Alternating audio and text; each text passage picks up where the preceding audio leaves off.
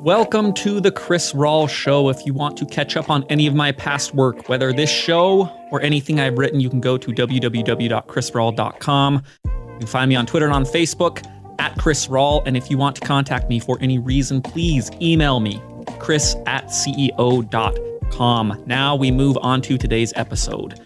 In a league currently defined by signal callers, two NFL teams go all in on their quarterbacks.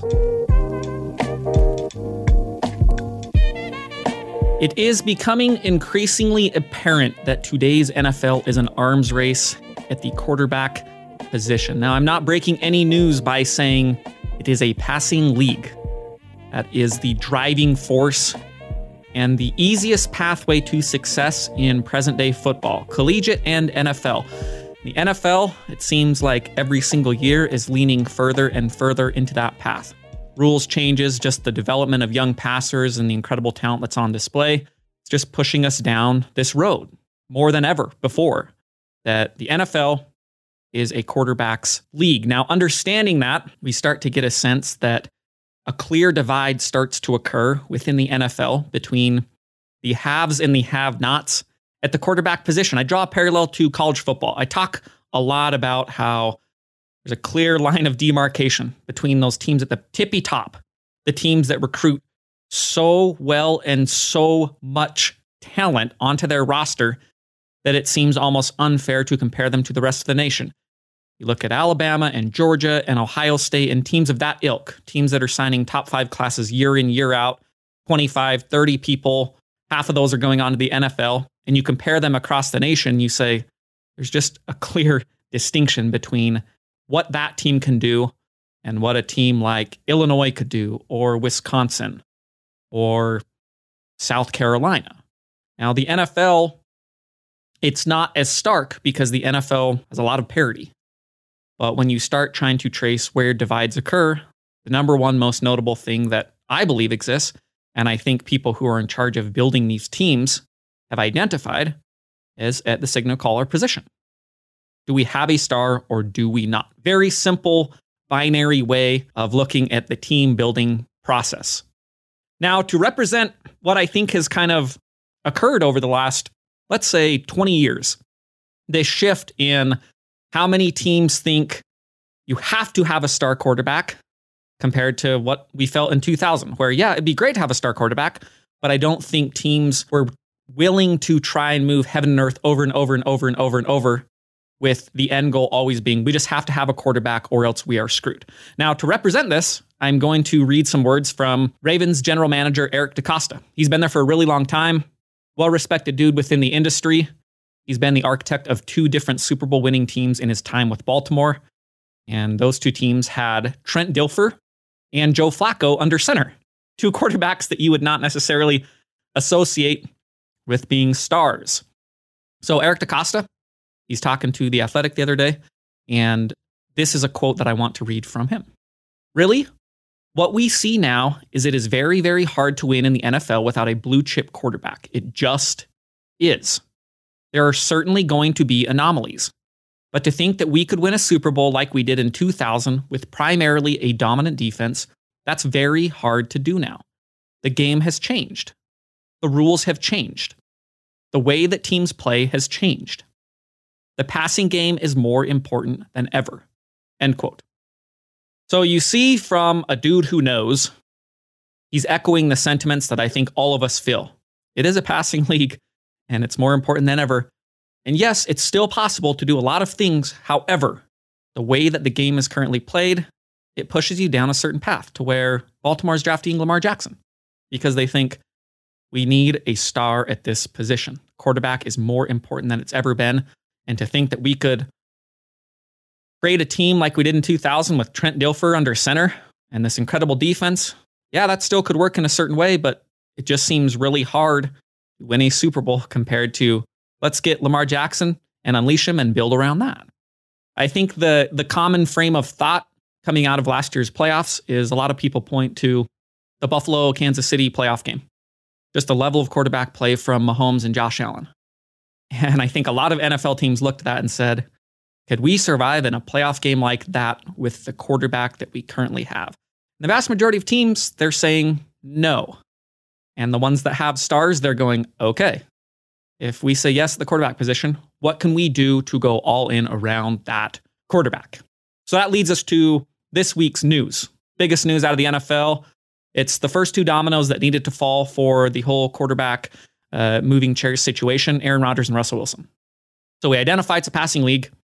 Understanding that, if you're trying to build out a team, you got to be willing to move heaven and earth in order to retain, in the case of Aaron Rodgers, or acquire, in the case of Russell Wilson, a star quarterback. So we'll start with Rodgers.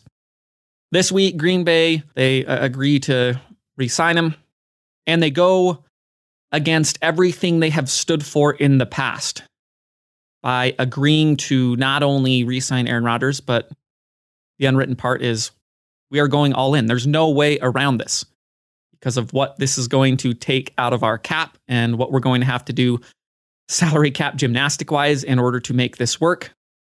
We think we have a Super Bowl contending team in place. That's evidenced by the fact Green Bay has won 13 games each of the last 3 seasons. That's the first time in the history of the NFL any team has done that. They say, we got a good team in place. If we can just convince Rodgers to come back, we think we can give another shot. Maybe win next year or maybe win the year after. Now, in order to make that happen, they have to lean into what a team like the Saints has been doing over the last few years. As Drew Brees' career came to a close, and every year they were going all in, and they're cramming this person under the cap and pushing cap hits down the road and saying, we'll pay the bill, but it's not this year. And just really creating a situation where you knew you were going to have to pay for all of these moves, but it's not going to be this year. We'll do more gymnastics and do this and do this and do this, and we'll worry about it down the road. And that's where Green Bay's headed. Again, a stark contrast to past philosophy of this franchise. In the past, especially under Ted Thompson when he was GM, keep a clean cap sheet, don't go overboard signing free agents, draft and develop, and most importantly, never move all of your chips into the center of the table. Been something that has frustrated me as I've watched this incredible talent under center and said, you owe it to this person, you owe it to yourself, you owe it to your franchise and your fans and everybody who's a part of this to go all in around this. You have the best quarterback in the league for many of these years.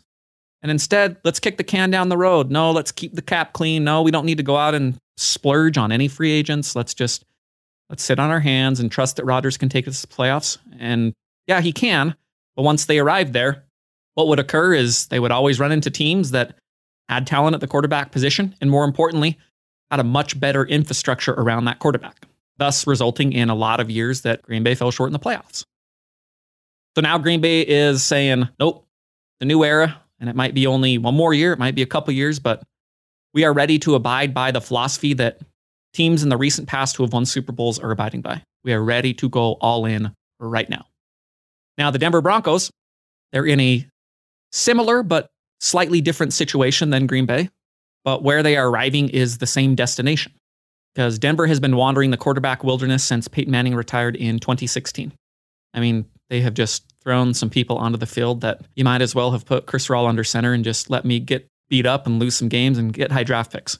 Instead, they're throwing out Paxton Lynch and Brock Osweiler and Trevor Siemian and Teddy Bridgewater. I mean, taste this type of quarterback play for years and years and years, and you understand how a franchise will do absolutely anything to upgrade that position because they're getting beat up on.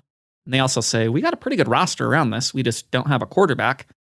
And they also are understanding by the day we are moving further and further into a league that is all about passing. And if it's all about passing, then man, we got to have a quarterback. So Denver goes out and trades for Russell Wilson from Seattle. They give up 2 first-rounders, 2 second-rounders, a 5th-rounder. They ship out Drew Lock, Noah Fant, tight end, Shelby Harris, defensive lineman, for Wilson and a 4th-round pick back from Seattle. Now, you look at that and you could see it one of two ways. You go, that's a big haul if Russell Wilson is this more diminished version of Wilson that he's been over the last few years. And that would be true. You could also say this is nothing if Russell Wilson can be what he once was. Say 5 years ago when he was just one of the very best quarterbacks in the league, running around the pocket, bombing it downfield. It kind of depends on what Russell Wilson can be moving forward, which is the case with a lot of this stuff, I guess. But more than saying who I think or what I think Russell Wilson's going to be in this situation. I rather want to look at it through the lens of Denver's mindset and their willingness to just say, we're shipping out a lot of assets and it totally could bite us in the ass. And man, we're not even sure if we have better than the third best quarterback in this division. And holy cow, this AFC West is going to be a tough division this upcoming year. But we know we have a good team in place. We got young talent. We got reasonable offense outside of quarterback. We got a really good defense coming back from last year. So now we need to abide by the philosophy of a lot of other teams. We are willing to go all in around a quarterback. So these are the two franchises that we see right now with these all-in lenses on, saying, all right, now is the time is now. Now I want to read something else that kind of examines this shift in philosophy and why I think teams more than ever are going down this road compared to in the past. And I want to make note of this because I think we become prisoners of the moment. And I say that including myself. And it just seems so obvious that, yeah, you need a good quarterback, that it seems hard to remember times when we didn't even fully think that. And yet it's not that long ago that this was kind of the case. So to illustrate this, I want to read a couple paragraphs from Stephen Holder of The Athletic. Success and failure in the NFL is determined by quarterback play more than ever. What that means is that NFL teams are increasingly lumped into one of two classifications: those with an elite franchise quarterback and those without one. Where would you rather be? And what would you be willing to do to go from the latter group to the former? Tuesday provided some answers. This reality, brought about by years of rule changes and philosophical shifts, has turned the entire NFL on its head. Everything from strategy to the primary focus of player acquisition has been altered. There were 7 running backs selected in the first round of the 1987 draft. Today, you'd have to comb through the past 4 NFL drafts to come up with 7 first-round running back selections. Another example, just for kicks. There was a grand total of 0 quarterbacks drafted in the first round in the 1984 and 1985 drafts. That kind of outcome is incomprehensible today.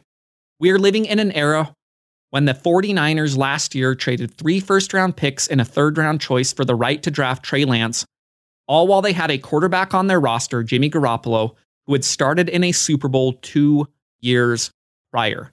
End quote. So a lot of really incredible information contained within that stuff from Holder. The 1980s stats, I continually am just overwhelmed, and I can't get enough of the ways that teams thought in the past compared to present day that seem so outlandish and insane, and yet the 1980s is not that far removed from where we are. Teams were going overboard for first-round running backs. You got to get the big running back. You got to get Marcus Allen and Eric Dickerson and just all of these tailbacks, drafting them in the first rounds. It seems incomprehensible. He's right that in the 1984 and 1985 drafts, there were 0 quarterbacks drafted in the first round. Incredible. You look at a draft like right now, when everyone agrees there's probably no good quarterbacks in this draft. But even with that understanding, you see every mock draft, it's throwing at least 3 quarterbacks in that first round. Yeah, Kenny Pickett's going to go because teams just have to draft quarterbacks. And somebody's going to talk themselves into it. And yeah, Malik Willis will be in here too. And yeah, maybe Matt Corral. There's all sorts of stuff that's going into this in a draft that everybody agrees does not have very good quarterback prospects. It's just an incredible shift in the way that the league is, the way that teams think, the way that teams are now willing to go from that former group to the latter group, like he said, to move from those without an elite franchise quarterback to a team that has one. What are you willing to do to jump from one area to the other? So I kind of look back on, this is a little side subject, but within the NBA, I look back on the LeBron decision as kind of the catalyst for the player movement era that we've entered into. LeBron, he sees kind of a shifting landscape within the NBA. And he goes, actually, I kind of have all the power. And so I can choose where I want to go. And I can just play out my contracts and then go and pick wherever I want. And the first time he does this is when he leaves Cleveland because he doesn't think he can win a title there, and justifiably so. That time, and says, I'm going to go to Miami because this is a much better situation and I think I can win there. And he was right. A lot of people were angry about it. A lot of people had a problem with how it was handled and just what it represented, all this kind of stuff. But the decision in and of itself kind of ushered in a new era where players were very comfortable saying, I have the power here and I want to try and go to the situation that is best for me. Now, I bring this up because within the recent past, we're kind of seeing a similar shift within the NFL. It's not as drastic. It can never be as drastic as what the NBA has because players have so much more control than they do in the NFL. However, as I look at team building strategy, and especially quarterbacks, and their ability to identify a similar concept, that if I'm a star quarterback, it's not just enough for me to be playing and dragging my team to playoffs. I would like to be in a prime situation. Now, Tom Brady to Tampa Bay, I kind of look at is similar to the LeBron decision. It seems like the moment that is ushering in this really recent, but also really prevalent new era within the NFL.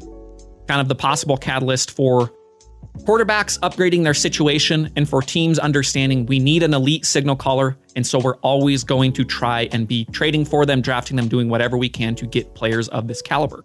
Brady, he looks at his current New England roster at that time and says, no, this is not enough. And I need a much better situation. And he looked around the league and found the very best situation and went and signed with Tampa and won a Super Bowl. And off the heels of that, I think Aaron Rodgers looked at that and said, that's what I want, and used Brady's movement from New England to Tampa Bay as leverage against his own franchise to improve his standing, his input, and most importantly, his situation in Green Bay, and say, I know that there are some things in here that are good. However, I kind of need an agreement from you because I know that I'm really good, and I know that maybe I could improve my situation if I go elsewhere, but I like it here in Green Bay. And I just want a commitment that you guys are willing to go all in as a franchise to try and win a Super Bowl now. I think that's illustrated by what has occurred over the last year since he aired his grievances in that press conference last offseason.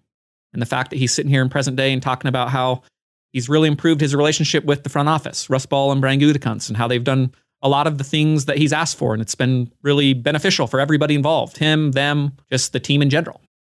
On the heels of all this stuff, Matt Stafford last offseason follows suit. Says, Detroit Lions, no, this is just, I've been dwelling in a cesspool of a franchise, and I'd love to improve my situation. And the LA Rams said, what would it be like if we can upgrade from Jared Goff, who we're still going to the playoffs with, and put Matt Stafford in?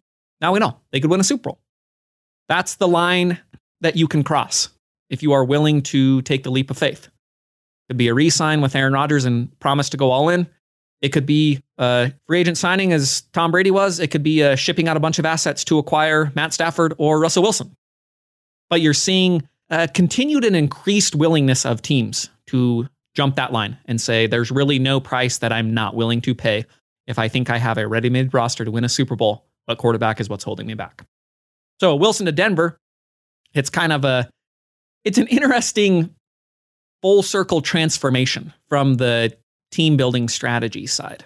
I've talked about this in the past, but it's really interesting to highlight it again in present day because of what it represents from where Wilson was when he was drafted and what that represented for Seattle and how the league really, really, really tried to emulate what Seattle was doing at that time. Rookie quarterback contract built around it. And now what we're seeing in present day with Wilson's new situation. A ready-made quarterback getting put into a situation that already exists. To illustrate this, I want to read something else. This comes from Danny Heifetz at The Ringer. Wilson's mile-high arrival overloads an already stacked AFC West and makes Denver a Super Bowl contender. For Wilson, it's a chance to prove he's a Tier 1 elite quarterback in today's NFL and perhaps to prove he is an all-time great. After 10 years in Seattle, Wilson's career has come full circle. When he entered the league, he was a game manager and the archetype for a new team-building strategy, structuring rosters around young quarterbacks whose salaries were limited by the 2011 collective bargaining agreement. Now he becomes the latest in a line of savior quarterbacks brought in to bring a good team to glory. End quote. So this stuff is fascinating to me, and how quickly the entire league shifts its focus and its understanding and just the thought process behind what is the best way to create a winning franchise right now, to try and win a Super Bowl right now. Wilson with Seattle, he ushered in the rookie quarterback contract era. drafted later on, making less than $1 million per year for the duration of his rookie contract. And he comes in and he's a game manager. He is. He's not the freewheeling Russ Wilson that we know over the last 5+ years where he's throwing bombs, dancing around in the pocket. He was asked to hand the ball off to Marshawn Lynch, not turn the ball over. And Seattle was able to make a lot of signings and pump money into their defense. The Legion of Boom, they draft Earl Thomas and they got Cam Chancellor and Richard Sherman. And with the money they save on Russell Wilson's rookie contract, they're able to sign people like Michael Bennett and Cliff Averill on the defensive line. And they flush out this defense amongst the best I've ever watched in my whole life. They're able to win a Super Bowl. They're able to play for another Super Bowl.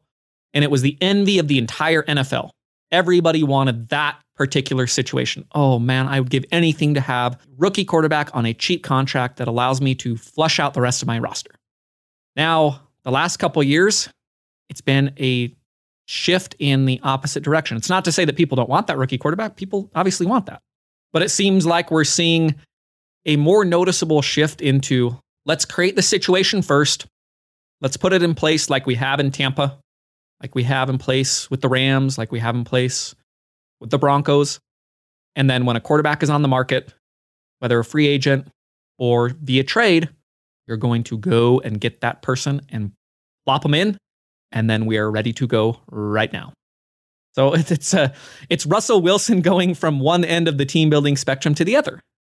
Rookie quarterback contract into let's build the situation first and get the quarterback later. So now he enters into the AFC West. And I mean, just what a bloodbath this division is going to be, because two of the teams outside of Denver are sitting there going, we are so comfortable with our quarterbacks moving forward. Justin Herbert and Patrick Mahomes. I mean, you couldn't get more talented players that you feel better about. Kansas City, they know they're in their win now window. They've been doing that for years. I think the Chargers are going to feel that crunch of, we already have this guy on a rookie contract. He is already one of the 5 best quarterbacks in the league. We are in this division that, holy cow, this is going to be hard every week because the worst quarterback in the league is Derek Carr, and he's still a really good NFL quarterback. The Raiders made the playoffs last year. And so now all of these teams are going to be sitting here feeling this crunch. We owe it to ourselves to try and win now because we have good quarterbacks. How do we do that within this division? How do we do that within this conference with so many stars elsewhere? Lamar Jackson, Josh Allen, Joe Burrow. There's so much young quarterback talent on the AFC side. On the NFC side, Green Bay they're imitating the same urgency as Denver, just in a slightly different way. It's not creating the situation and then plucking a quarterback from elsewhere. It's slowly arriving at the understanding we need to make this situation better for our already existing quarterback who has voiced this numerous times over the years. We're going to do that. And now he's going to feel comfortable coming back to us because we have a situation that with him at the helm, we could win a Super Bowl. And if you're Green Bay and you're looking at that, they have to understand the opposite side of that coin. That line of demarcation that I talked about earlier. Do we have an elite quarterback or do we not? And the other side of the situational coin is we got a lot of players that we like. Devontae Adams. Oh, yeah. Kenny Clark. Oh, man. There's David Bakhtiari, Eldon Jenkins. There's a lot of really high-level players on this Green Bay roster. But if Rodgers walks or retires and Jordan Love is the starter and he's at the helm of this franchise going into next year, we know exactly what kind of team we are going to be. That is a rebuilding situation. It just is. There's no way around it.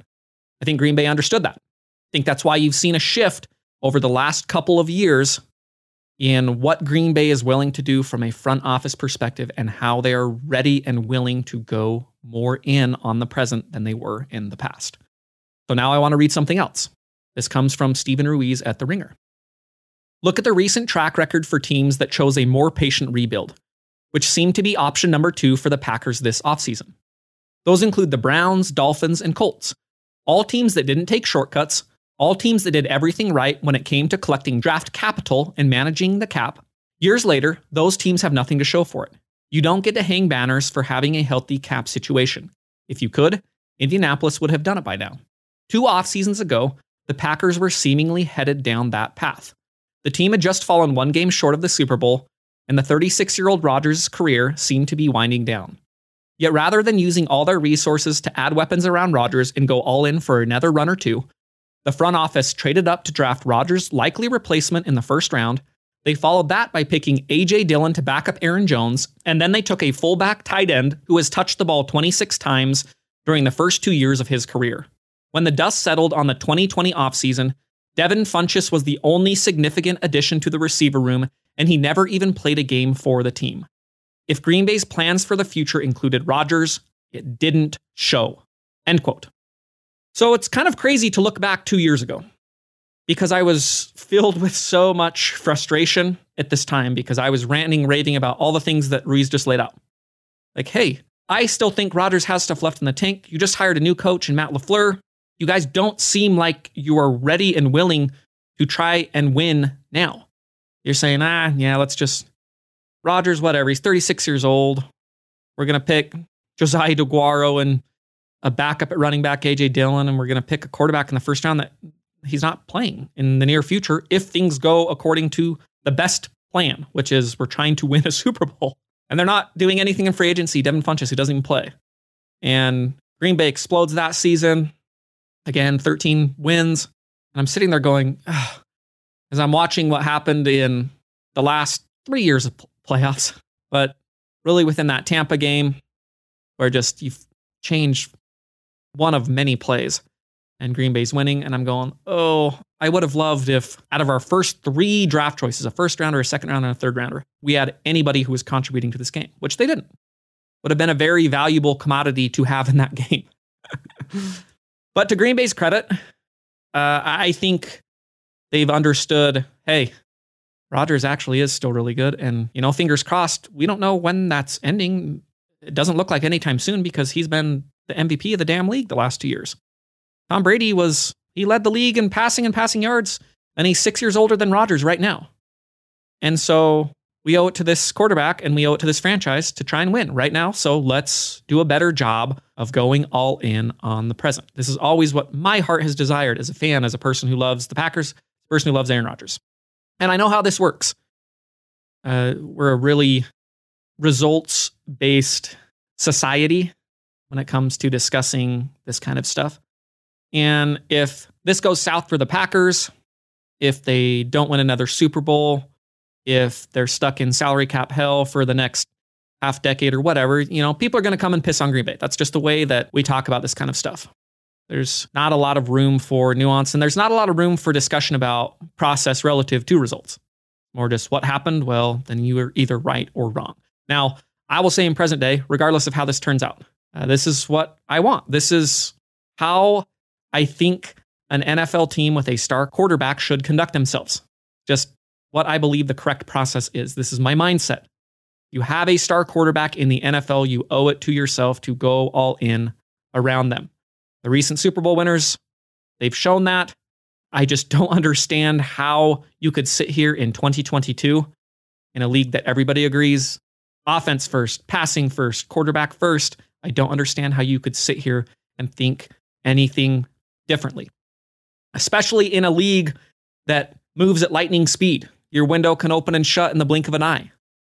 And especially in a league that has clearly identified a line of demarcation between these teams that have talented quarterbacks on the one side and the teams that do not on the other side. It's, can you survive in the Chiefs-Bills playoffs game? Well, if not, you're on the other side.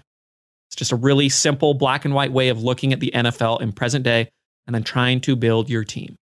In closing, I want to read one more thing that kind of shows the shift and what we're seeing and how willing teams are to go all in, especially around quarterback, and say, now's the time is now. This comes from Bill Barnwell at ESPN. As much as the Seahawks are moving on from Wilson as an individual, this is an ideological shift for them back to what Carroll believes is the correct formula for winning football games. They won a Super Bowl with a dominant defense, a physical run game, and a quarterback they drafted in the third round who was making peanuts and threw the ball 25 times per game. They evolved into a team with one of the most expensive quarterbacks in football and that couldn't rush the passer. I don't think Carroll, in his heart, believed that change was for the better. In the big picture, though, the Broncos have traded their way into NFL relevance. You can win a Super Bowl without a superstar quarterback, but so many things have to go right for that to happen. You need to somehow have home field advantage and have your backup get hot, like the Eagles in 2017. You need a dominant defense to carry an average passer over the line, as the Baltimore Ravens did in 2000, the Tampa Bay Buccaneers did in 2001, and the New York Giants did in 2007. We've seen Eli Manning and Joe Flacco get white hot for a postseason. Garoppolo came within one throw of winning a Super Bowl. A broken down Peyton Manning was carried to his second Super Bowl by Von Miller, DeMarcus Ware, and Malik Jackson. It can happen. If you want to pursue the most likely path toward winning a Super Bowl, though, you get a great quarterback. The guy the Broncos ended up agreeing to acquire might not be the one we expected when the day started, but I don't have any reason to believe that Wilson will disappoint in Denver. It might only be a spot at the Super Bowl contention table, but the Broncos can feel like they belong there for the first time in years. And after the Seahawks spent a decade entering every season feeling like they also belonged in that conversation, the Broncos just took their chair.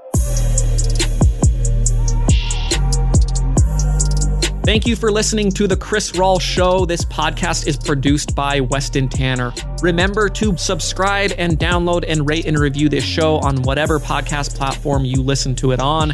Thank you. Go and enjoy your weekend.